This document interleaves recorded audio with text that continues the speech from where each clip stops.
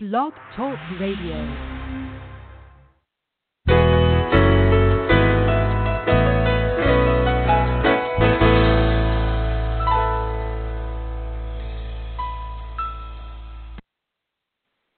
Good morning, everyone. This is Johnny Tan, author of From My Mama's Kitchen, Food for the Soul, Recipes for a Living. Welcome to my weekly From My Mama's Kitchen talk radio show. My guest for this morning is Amy Newmark, the publisher and editor-in-chief for Chicken Soup for the Soul. Amy and I will be discussing Chicken Soup's latest release, Chicken Soup for the Soul, Angels and Miracles, 101 inspirational stories about hope, answered prayers, and divine intervention. Good morning, Amy. Welcome back to From My Mama's Kitchen Talk Radio. How are you doing this morning? I'm good. Thanks for having me on to talk about this really fun book. Fantastic. It is a pleasure to have you on the air with me. By the way, happy fall. The temperature is cooling down perfectly. Halloween is right around the corner, and the setting is perfect for this wonderful book about angels and miracles. So congratulations for the book. Well, thanks. We like to put out this kind of book during the holiday season because people love to give this kind of book as a gift, and also it's just a time of year when people are focused on spirituality and miracles and good things happening to good people. And so putting out an Angels and Miracles book prior to the holidays seems like a great idea to me, and it's worked really well for us in the past. They're very popular. Fantastic. How many submissions do you have for this particular book? Oh, my gosh. I think it was 6,000 submissions, Wow. which is pretty amazing. And the thing is that we usually do like a really big deal advertising. We're looking for stories for such and such topic. And this one, I think we just posted it on our website, one little paragraph, and we didn't even send out an email to our writers for a long time telling them what we were looking for. And we got thousands of submissions before we even went public telling people we were looking for stories for this book.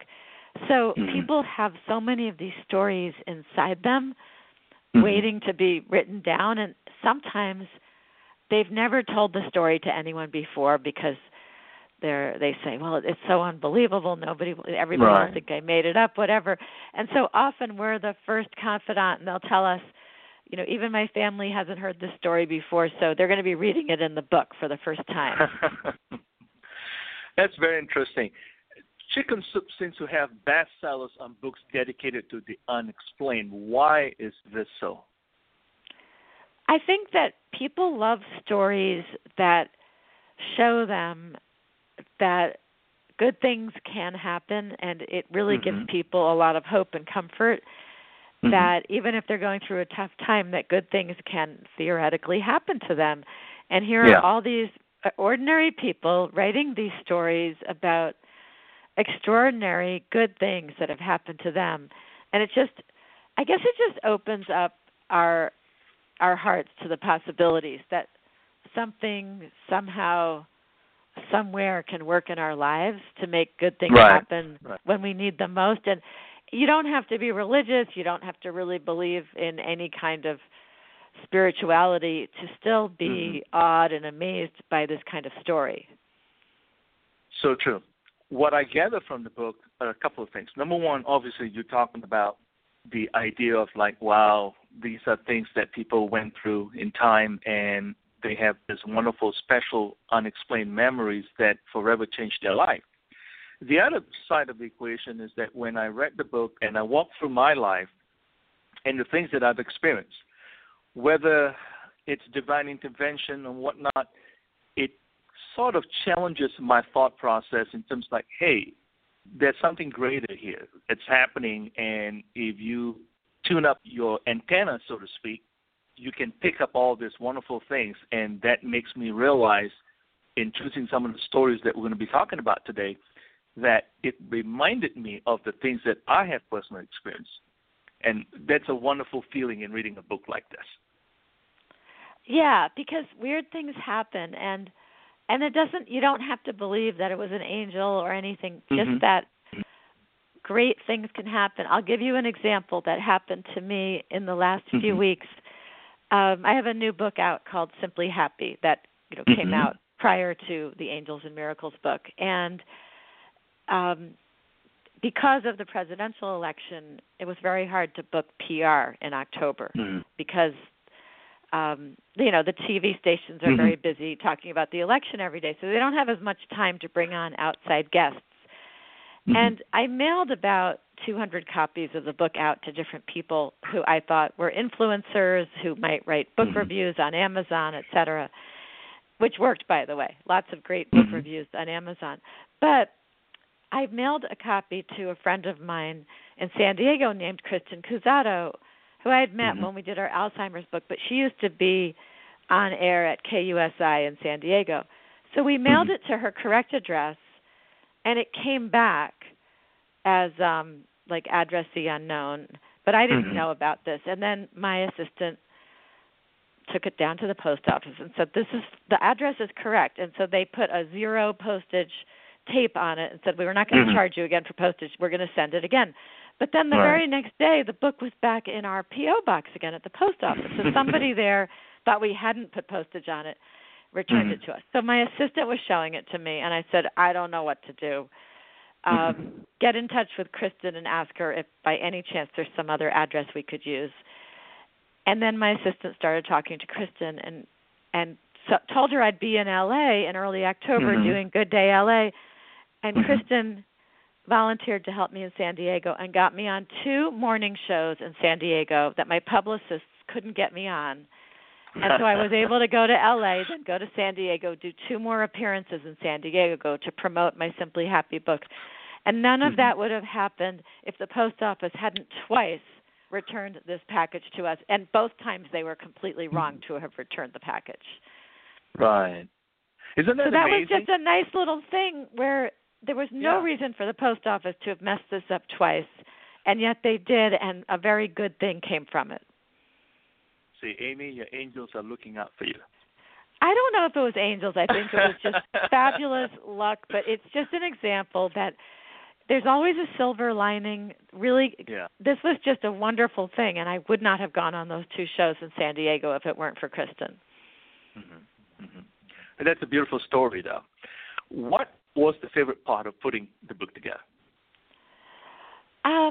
I think it was just being exposed to all these stories, and I didn't get to do the most fun part, which was reading all 6,000 submissions.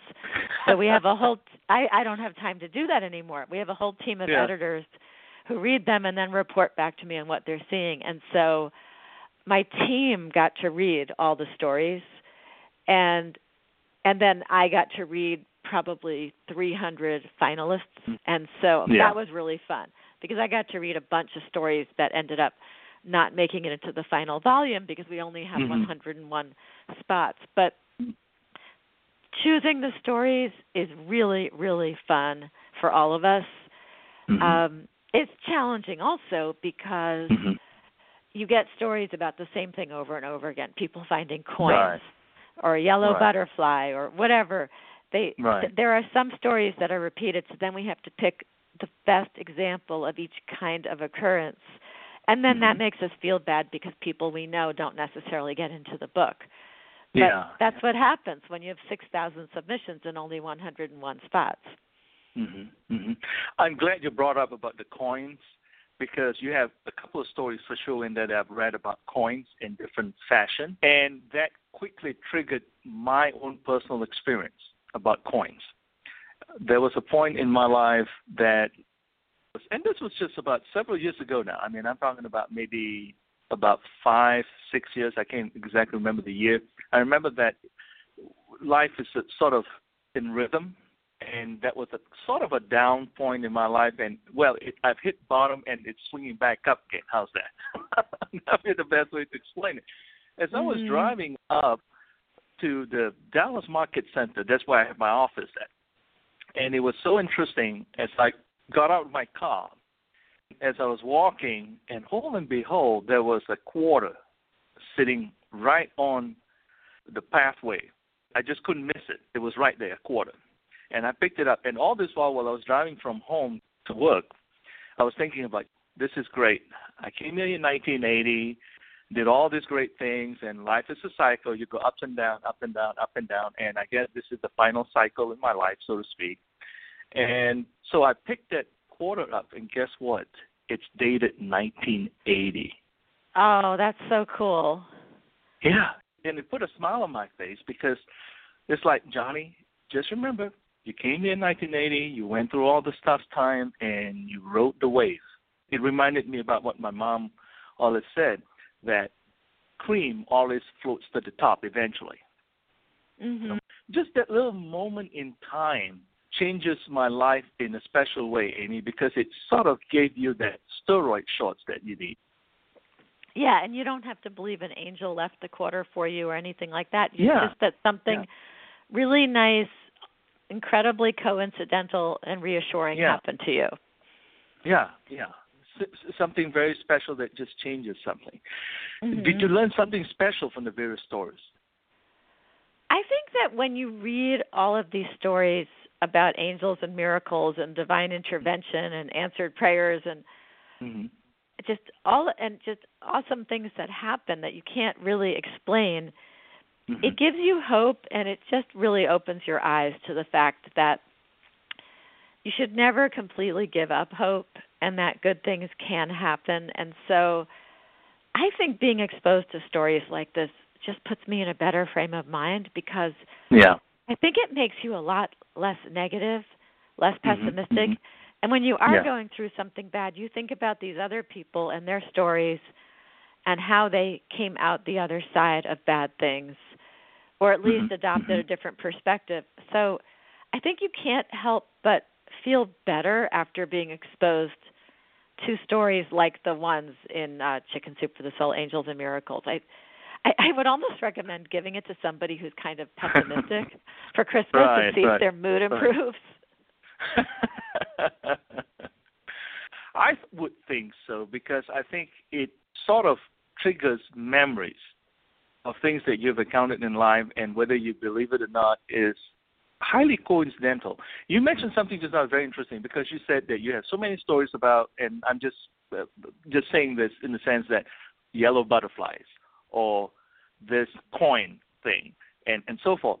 What would be interesting is if you guys could really isolate this, and pretty soon it becomes something analytical, and you have like, wow, if so many are saying this, that's highly coincidental. One is an anomaly. And then two, maybe. And then somewhere along the line, that's some sort of truth to it.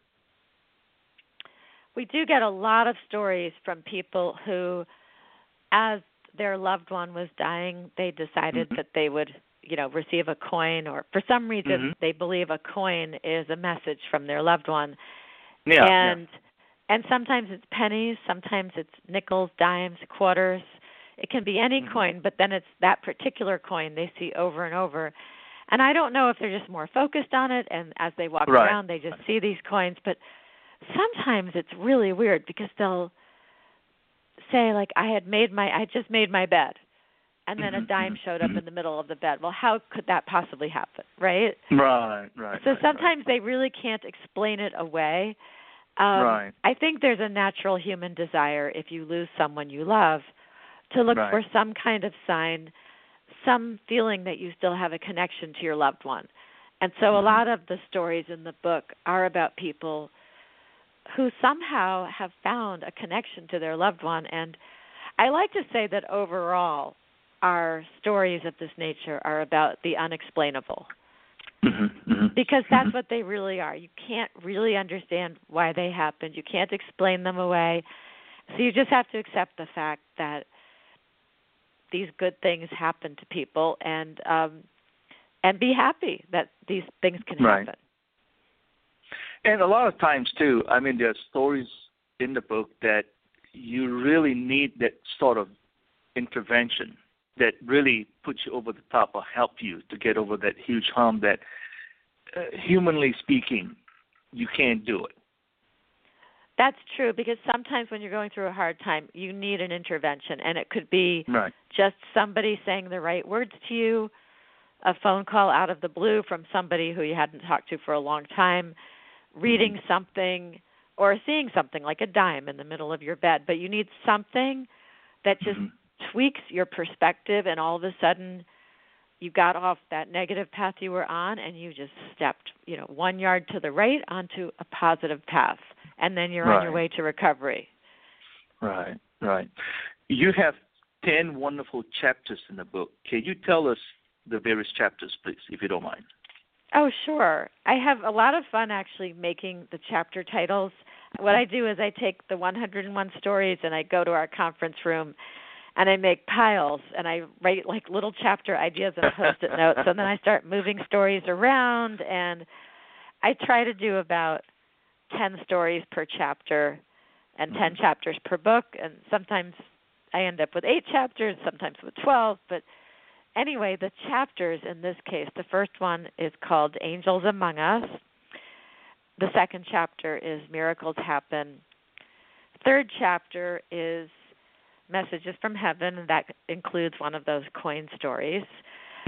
Fourth chapter is about miraculous healing, and the fifth chapter is about divine intervention, where my post office story would go, right? The sixth chapter is called Dreams and Premonitions, because people sometimes have these dreams that seem so real and that cause a major change in their lives. The seventh chapter is about angels again. It's called Touched by an Angel. The eighth chapter is called Answered Prayers. The ninth is Faith in Action and includes a bunch of interesting stories that happen in church. And the 10th chapter is Love That Doesn't Die, and that's more of those messages from heaven stories. They're all wonderful chapters, and every chapter brings a different meaning to people's life. And in reading this various stories in the various chapters, it just sort of triggered things in my life. Like I say, again, it's a wonderful reflection. And again, it's a perfect timing during this holiday season just to kind of sit back and read the Chicken Soup book. And what's interesting about it, they're short stories. Yeah, that's nice also when you're busy. It's wonderful to just put the book somewhere where you can keep picking it up. Maybe you read for 10 minutes before you go to sleep at night, or maybe you leave it in the car because you're in the pickup line at school and you know you're going to have 10 minutes to read in the car.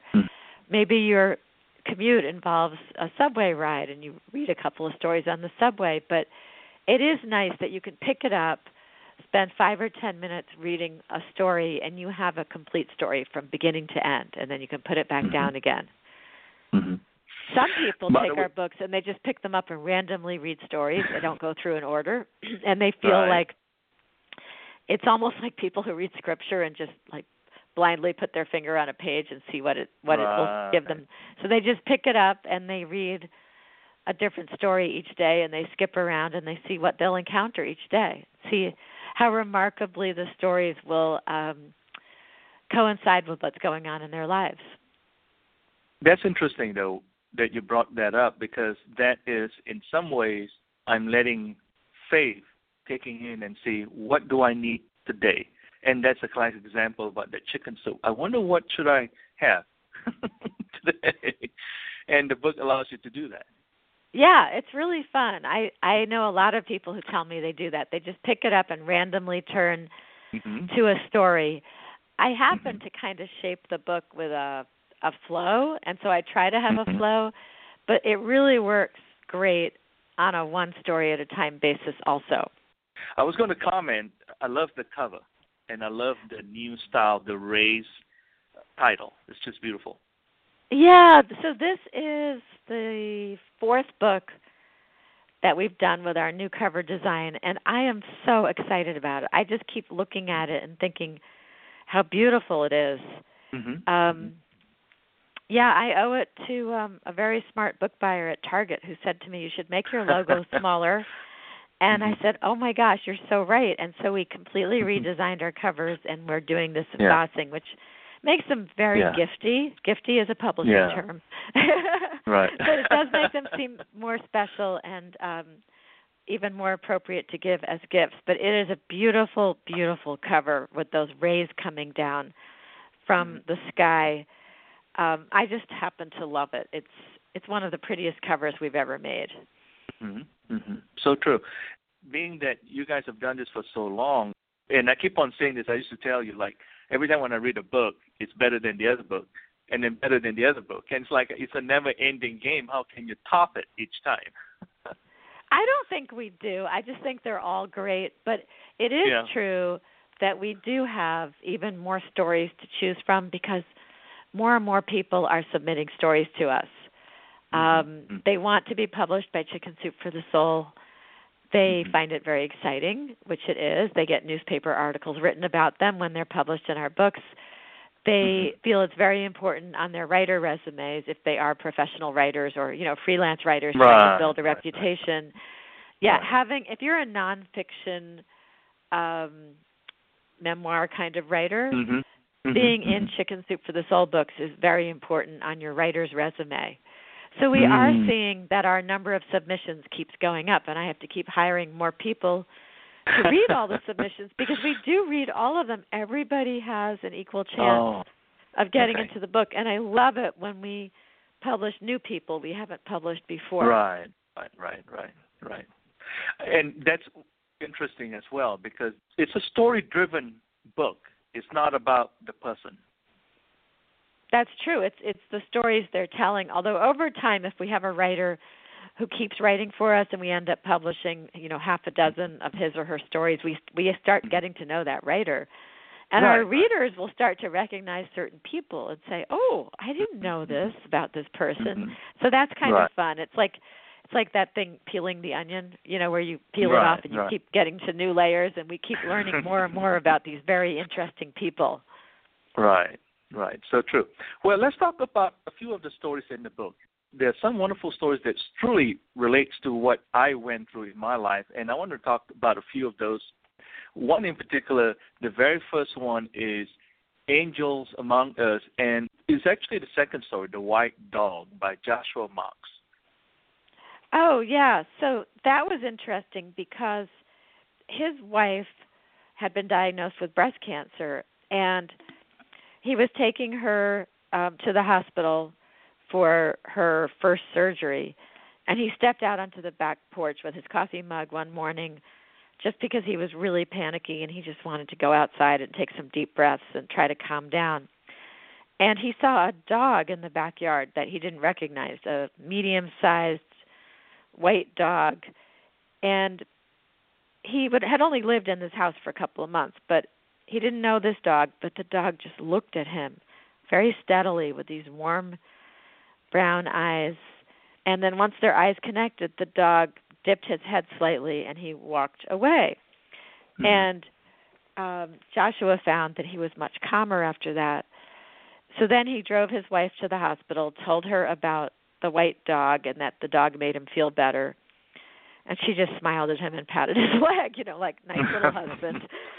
So then the morning of the surgery came, and he stepped out onto the porch again with his coffee, and there was the white dog again in the exact same spot, looking right into his eyes again.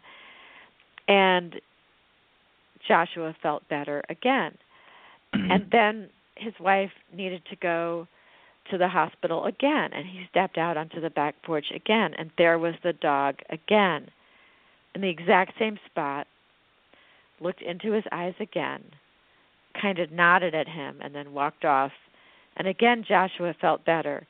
And every time that he really needed reassurance because his wife was going through a new procedure or radiation or chemo, but something new was happening, the dog would appear in his backyard. And none of the neighbors recognized his description of the dog. He spent more than a year in that neighborhood after that. He never saw the dog. And then finally, his wife was going to the hospital to have her port removed, the port where they put the chemo in, because she was done. She was clear. She didn't have cancer. She was done with all her treatment. It was over. And Joshua walked outside, but this time he was happy, and the dog was not there. He stepped onto the back porch, and in the normal spot where the dog would have been, the dog was not there. But Joshua didn't need any reassurance that morning because everything was over and good, and his wife was cured. So that was an interesting story. Very, very interesting. I chose that story, and again, this is interesting. It may be some sort of similar to what you were talking about, where people pick up Chicken Soup book and randomly pick a story. So what I do is that whenever I read stories, is I go down the list and see, I wonder what story I want to read.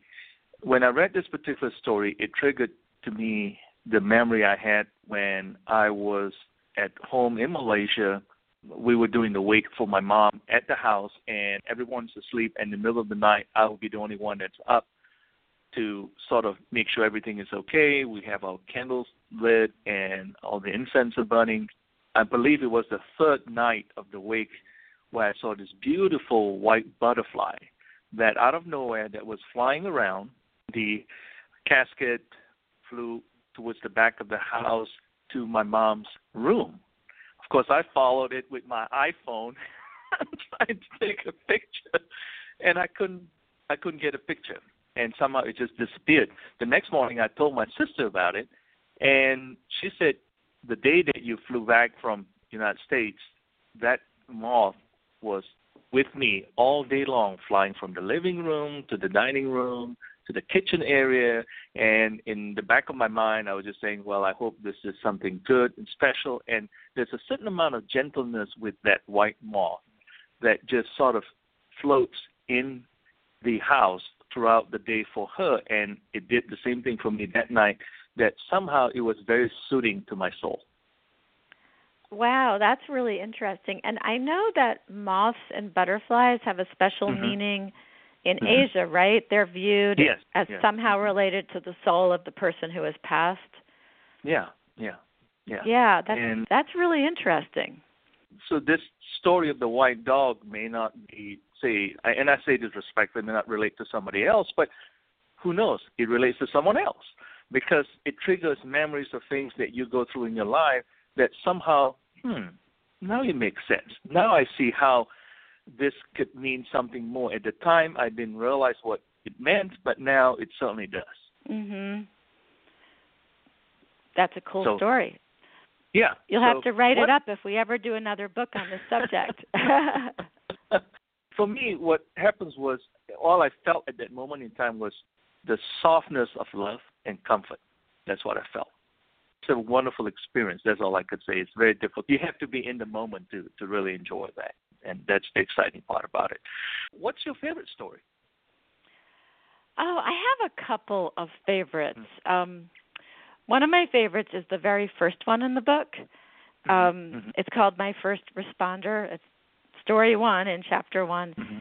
And what I love about this one is that you really can't explain this one away. So Rhea Cantrell had just gone to a church to audition to be church cantor, and the audition went really well, and they had hired her on the spot. So she was feeling good, and she was driving home, and she was turning onto the entrance ramp to the highway. She had a green arrow, so she was making her turn, and out of nowhere, this Suburban blew through the red light that it had and plowed into her little car, which was a neon.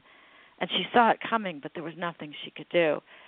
So the glass shattered around her, the airbags deployed, and she felt something heavy push against her legs. It turned out it was the car's engine. And to make matters worse, the engine was already in flames. She tried to open her door, the driver's side door, and it was completely caved in, and she couldn't budge it. She was screaming. The police came quickly. They put out the flames with a fire extinguisher. The firefighters and the EMTs came. Nobody could get that door open. And flames began spreading out again from under the hood, and she was crying. The firemen were trying to find some way to get her out. They went off to try to get the jaws of life. And the flames were coming closer to her. Could feel that something bad had happened to one of her ankles when, the car engine pushed forward against her. And all of a sudden, this very handsome guy showed up with a really nice smile. And he said, "I've got you, sweetheart. Hang on." And he opened her door like it was nothing, helped her out of her burning car.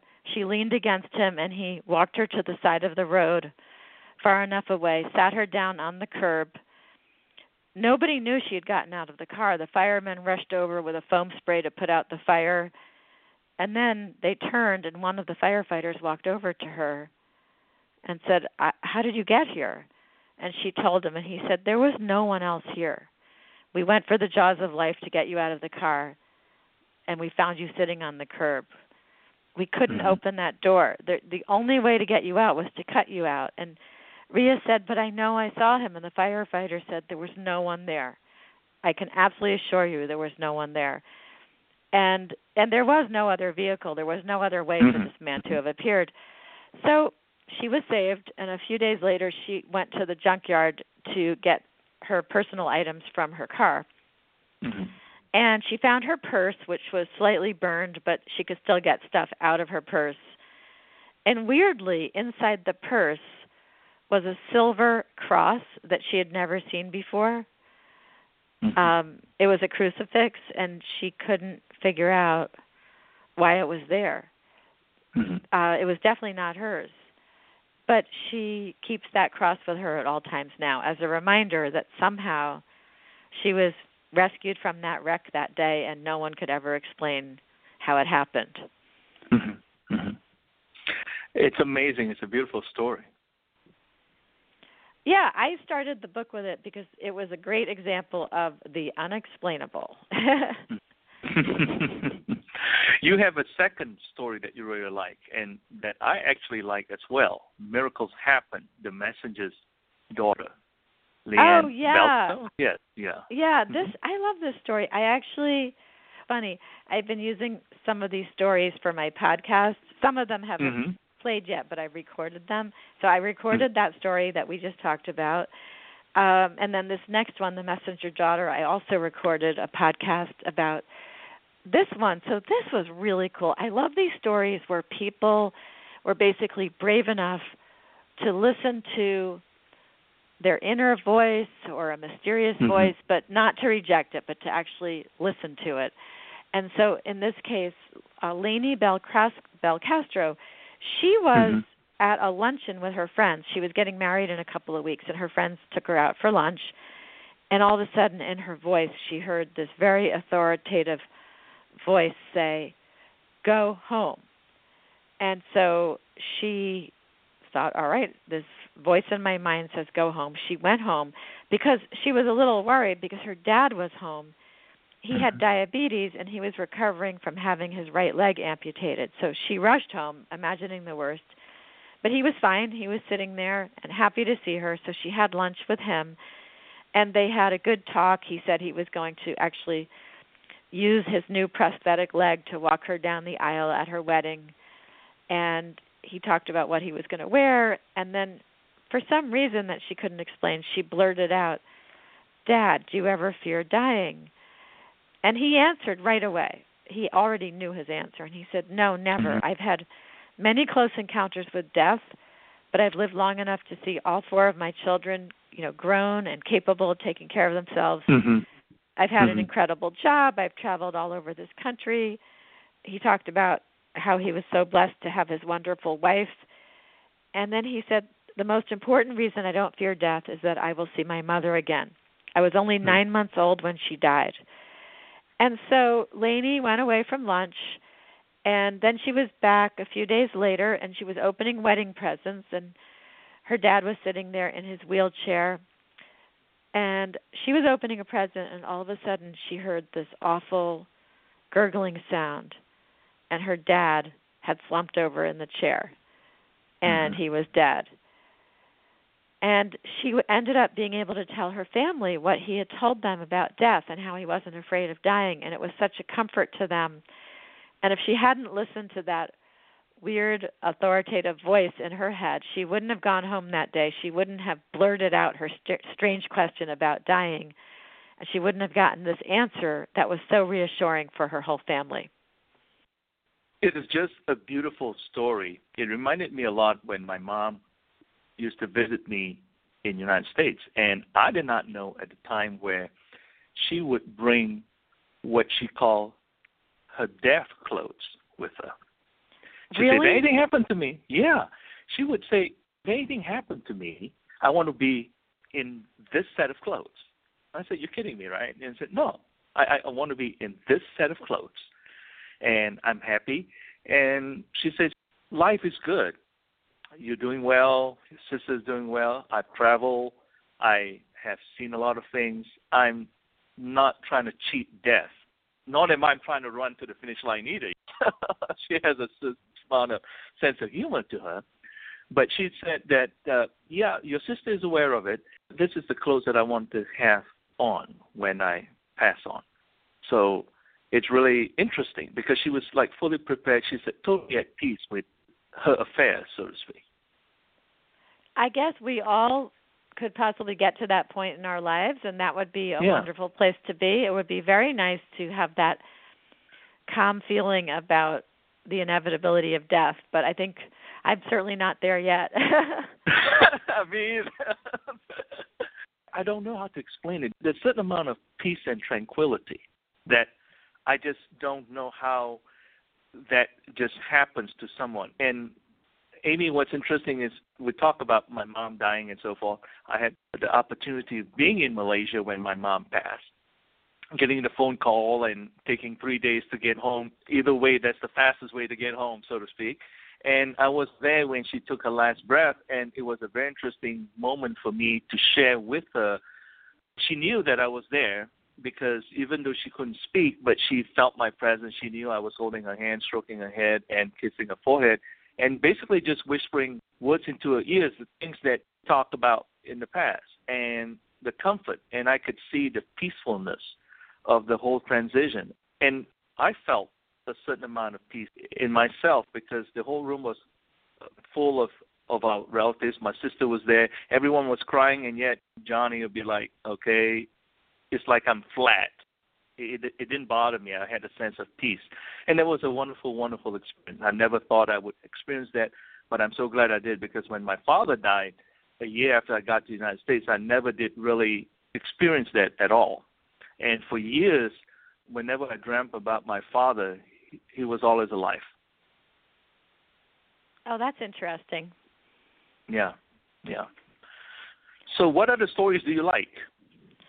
Well, there's another one about listening to a voice, and that is story number 11. It's the first story in the Miracles Happen chapter. And this is another one that I actually talked about on the Chicken Soup for the Soul podcast.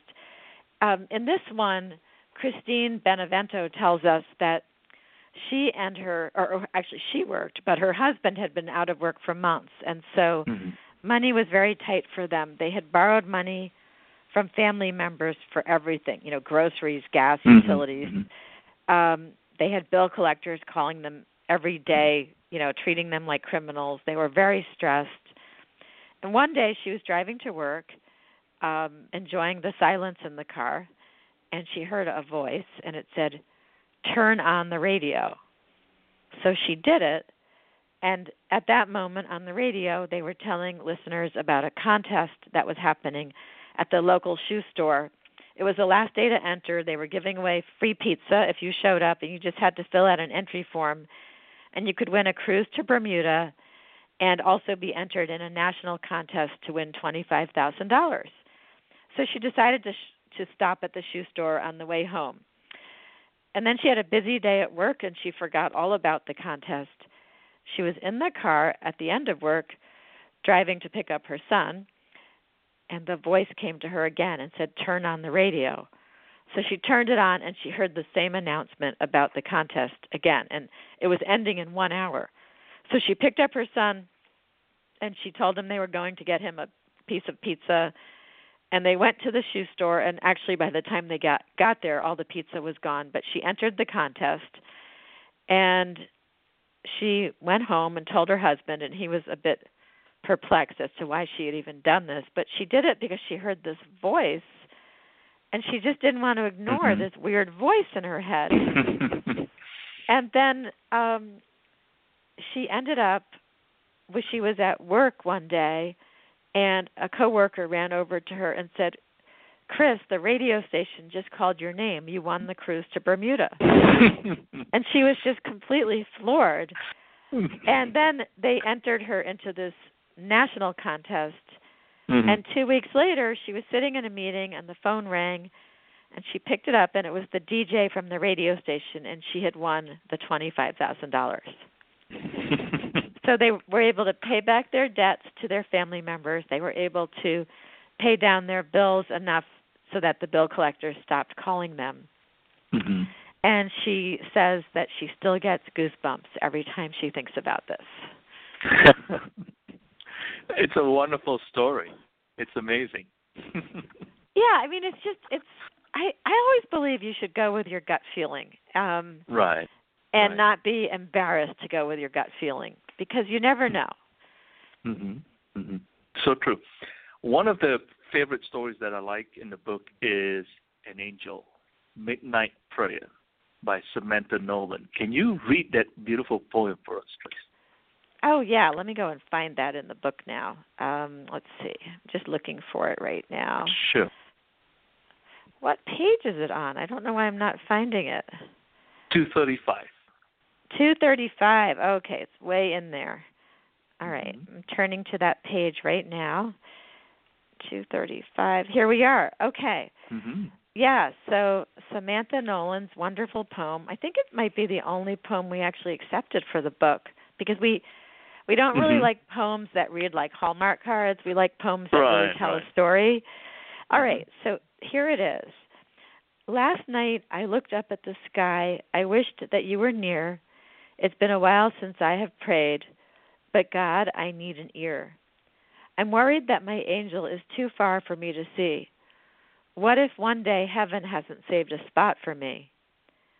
And suddenly I heard a voice. God whispered, there's no hurry. He said, your angel waits for you. You'll never have to worry. The stars above are porch lights that welcome old friends home. So when it's time for you to come, you'll never feel alone. I promise that he waits for you, so never shed a tear. Your angel keeps his porch light on until the day you're here. To remind you that he's waiting, he lights up like a beam. And when you are so deep in sleep, he slips into your dream. He watches you each morning, protects you when you feel scared. He guides you through each journey, gives strength when unprepared. The sun rays are his warm hugs. The rain is his soft cry. For times that you doubt heaven or wish he'd said goodbye. But angels never leave us, although they're not in sight. They wake us up each morning and tuck us in each night. So though he may seem far away when it's your time, just know your angel will be upon his porch singing, welcome home. So one thing I want to say about that is a lot of people say it's not necessarily angels, but it's the subconscious that you have that knows what's right for you. And that can be interpreted as an angel, but it's really inside you. You have like a guide inside you, and you have to listen to it to know what to do. And that's why often people are visited in their dreams by an angel, and sometimes it's that their subconscious is informing them and educating them, because when you're asleep, you're more open to the messages from your subconscious, and you're too distracted during your waking hours to pay attention to your subconscious. Right, right. Well, what I gather as well with that beautiful poem is this, that in the end, there's a certain amount of affirmation that we look from within, and sometimes it's nice to know that we can kind of like let it go, knowing that we are channeling ourselves to what's good out there and the possibilities. That's what I got out of that in terms of like, let it go. Yes, exactly. That it's all going to work out, and your place in heaven is waiting for you. Don't worry. Exactly. I like her idea that the stars above are like somebody leaving the porch light on. I think that's a very powerful image. One of the wonderful stories in the book that I like is Faith in Action, Heavenly Possible by Pastor Wanda Christie Shanna. Oh, yeah. That was such an interesting story because she really defied medical knowledge.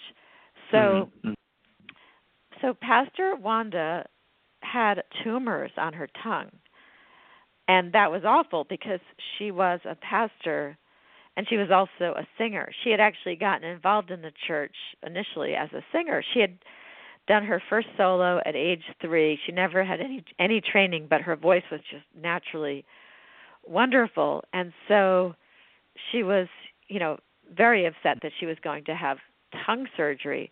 So she had the surgery. She went through 2 painful months of recovery, and then the tumors returned. And so she had to have more surgery and lose more of her tongue.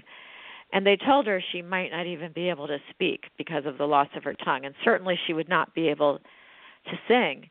Mm-hmm. And so she went through the second surgery, and she had a remarkable recovery. She said it was like her recovery was on fast forward. She was forming words again after days instead of weeks or months. And within a week, she was even trying to sing again. And she went to church, and it was Christmas time, and they were playing the music for "Oh Holy Night," which happened to be the song she had done when she was age 3. That was her first solo. Mm-hmm. So she just started singing with all her heart, and she really didn't know what would happen. And she sang so extraordinarily well that when she finished and opened her eyes, she discovered that people were staring at her. And then she went back to the surgeon for a follow-up, and he was there with his intern. Mm-hmm. And the intern looked at her chart and then looked like he thought he was looking at the wrong chart. He said, "Wait, didn't you just have some of your tongue removed?" And she smiled and said yes. And then the intern looked at the older doctor and said, "Should she be able to speak?" And the older doctor said, "No," and then just smiled. So that was very cool and would really give a lot of hope to somebody facing cancer surgery of some kind, that you can absolutely defy the wisdom of the doctors and the wisdom of what they've seen happen, 99% of the time, and you can be in the 1%. Right. So true. The final story that I like, which is kind of very exciting, and I like to close with that, God Laughs. And it's also in the chapter of Faith in Action by Doris Schoon. This is funny. Oh, yeah. This really was a cute story. And I almost put it in because I thought, oh, gee, somebody who's very, very religious will think I'm making light of things. But then I thought, no, because Doris Schoon, Schoon, I'm not sure how to pronounce her last name, she put it in here, and she's a member of the church where it happened. And what Doris tells us is that she was hosting some friends from out of town. And one of her friends was a Roman Catholic, one was a Quaker. Doris herself was a Presbyterian, and that's the church she took them to. And then her friend Lynette did not attend church at all. And so as they went into the church, Lynette just joked, and she said, "I haven't set foot in a church for over 30 years. The ceiling will probably come down." Now, normally Doris sat in the back row. You know how people in church have their place where they sit. But her friends didn't know that, so they just marched right in and sat in the front row. So Doris sat in the front row with them, and they had just sat down when they heard this loud noise, and then something fell from the ceiling right in front of Lynette, the one who had joked about the ceiling coming down. And it was a big piece of a lighting fixture that fell right in front of her. And, I mean, there were 30 seats in the front row, but this chunk of the lighting fixture from the ceiling fell right in front of Lynette. And Doris tells us that she's a doctor, so she's very scientific, and she really likes numbers and math, and her undergraduate major in college was biostatistics. So she really cares about statistical probability. And she said, the probability of them sitting in the front row is small. The probability of a piece of the light fixture falling when nothing had ever fallen from the ceiling in more than 50 years was small.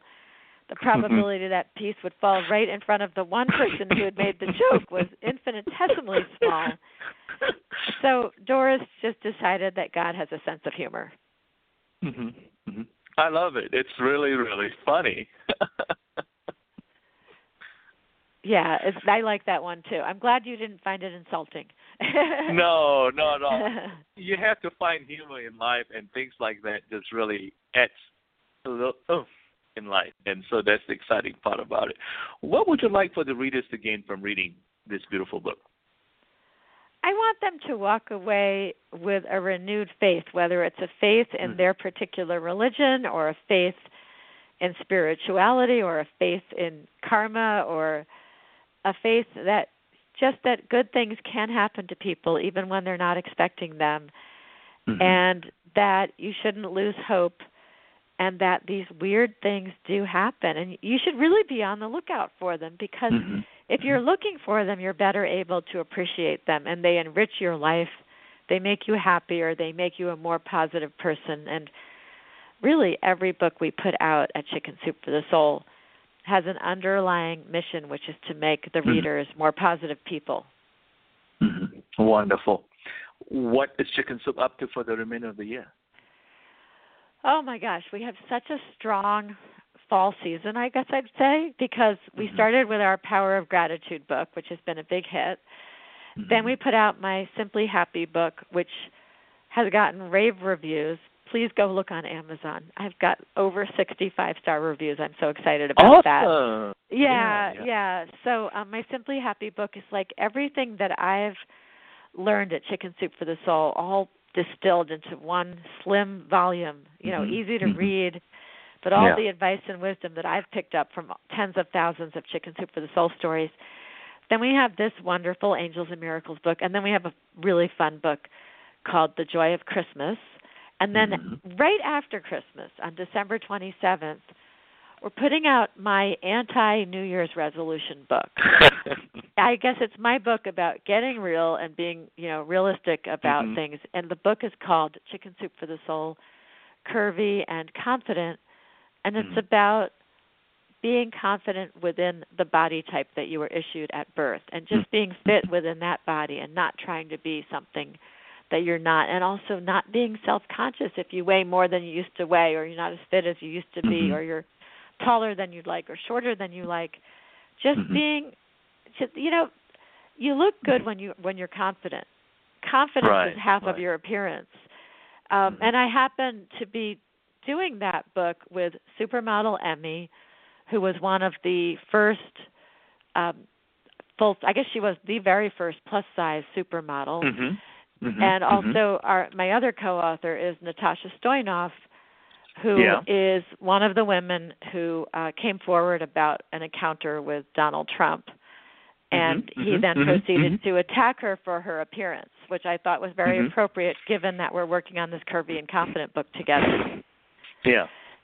And then we also have a new television show starting November 1st. It's called Project Dad. It is so much fun. It's going to be on Discovery.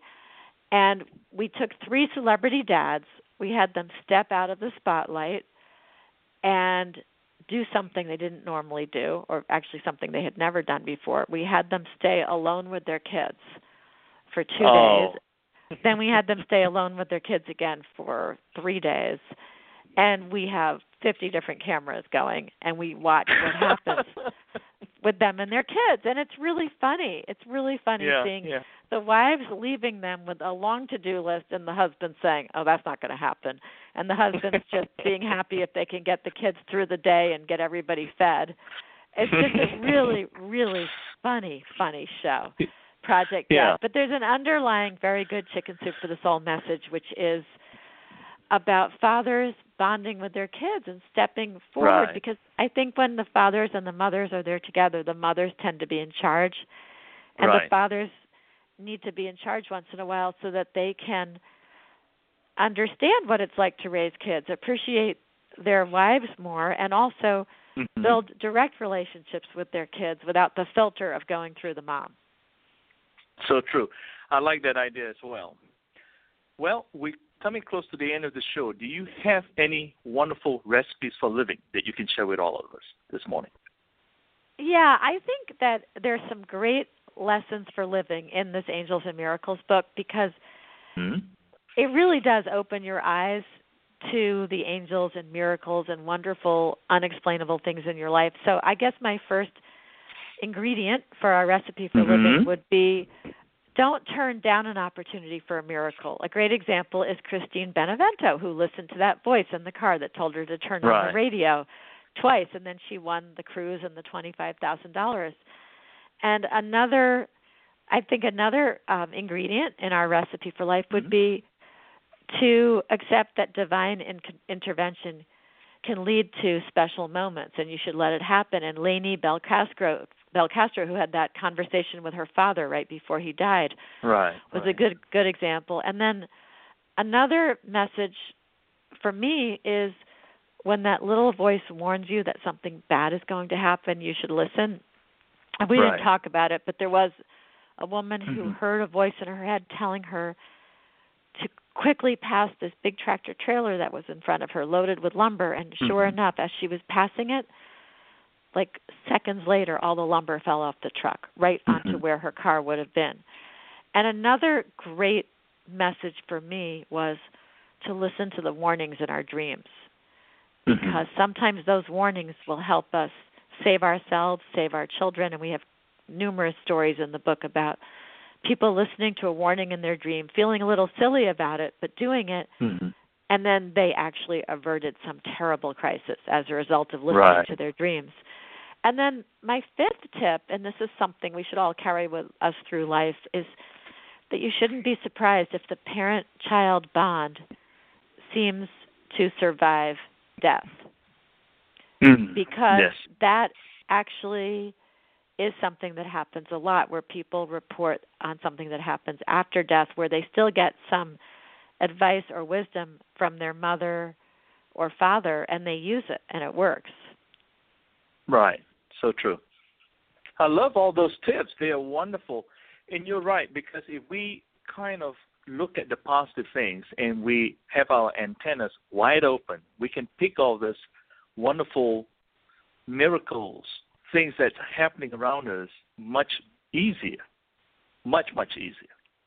Well, Amy, thank you for the great recipes for living and for spending this hour with me from My Mama's Kitchen Talk Radio. As always, it has been a true pleasure. Congratulations again on Angels and Miracles, and have a blessed day. Thank you very much. To all our listeners, thank you for being with us. Please join me in 2 weeks. My guest will be Jessica Tisch.